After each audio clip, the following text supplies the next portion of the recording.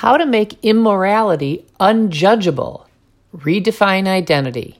Sexual libertines long sought to transform cultural disapproval of homoeroticism into approval, and one way they pursued this goal was to co-opt the fight of blacks for racial equality.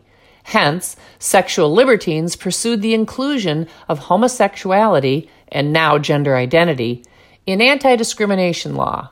To that end, sexual libertines relentlessly compared those two groups, that is, blacks and homosexuals, who had been historically mistreated, suggesting, without proving, that since blacks have been stigmatized and mistreated, and homosexuals have been stigmatized and mistreated, the two conditions are ontologically the same and must be thought of and treated in all contexts as identical. In short, this is what libertines think, or pretend to think, in the service of normalizing sexual deviance. Blacks were stigmatized and mistreated. Homosexuals were stigmatized and mistreated. Therefore, skin color and homoeroticism are equivalent. But if mistreatment of people because of cultural disapproval of their volitional acts renders them the ontological equivalent of blacks, then zoophiliacs, minor attracted persons, sibling lovers, polyamorous, and sex workers, that is, prostitutes and porn actors or actresses, all of whom are at times stigmatized or mistreated, are analogous to blacks. But subjective homoerotic attraction and volitional homoerotic activity do not constitute a condition analogous to race or a condition that deserves special legal protections. Neither does the desire to be the opposite sex or pretending to be the sex one is not constitute the ontological equivalent of race. And if they do, then so do all other conditions constituted by subjective desires and volitional activities.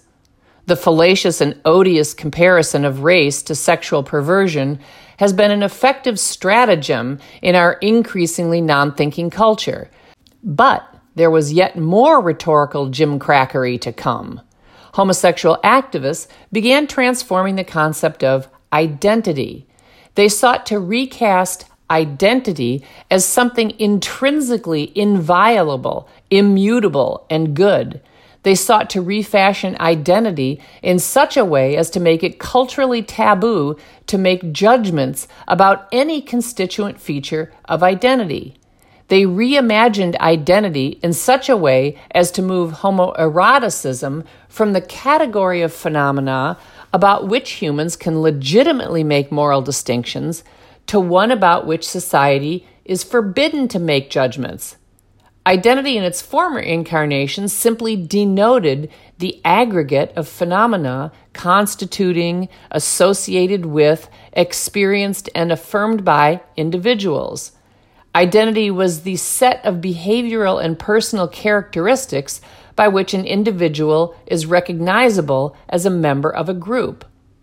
Identity was not conceived as some intrinsically moral thing, because identity could refer to either objective, non-behavioral, morally neutral conditions, for example, skin color, or to subjective feelings, beliefs, and volitional acts that could be good or bad, right or wrong.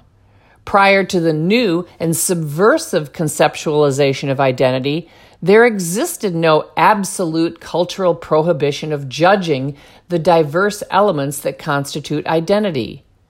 By conflating all the phenomena that can constitute identity, progressives demanded that society should no more make judgments about feelings and volitional acts than they should about skin color.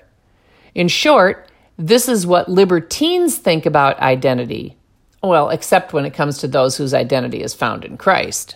They believe all phenomena that make up identity are off limits to moral judgment.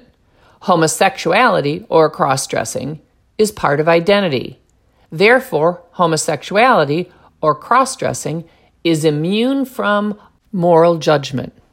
But if all conditions constituted by powerful, persistent, unchosen desires and the behaviors impelled by such feelings are part of this new and culturally destructive understanding of identity, and therefore immune from moral judgment, then so too are zoophilia/bestiality, minor attraction, genetic sexual attraction, polyamory, and sex work immune from moral judgment.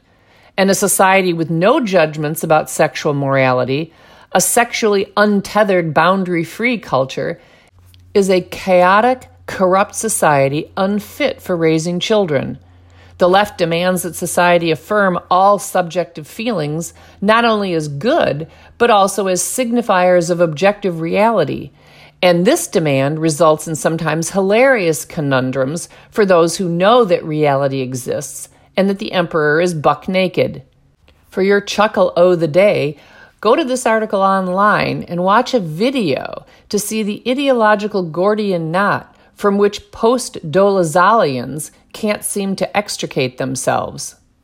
People of all faiths and no faith have the right to make moral judgments about subjective feelings, beliefs, and volitional activity, even if others choose to place those phenomena at the center of their identities. In fact, moral creatures have an obligation to make such judgments.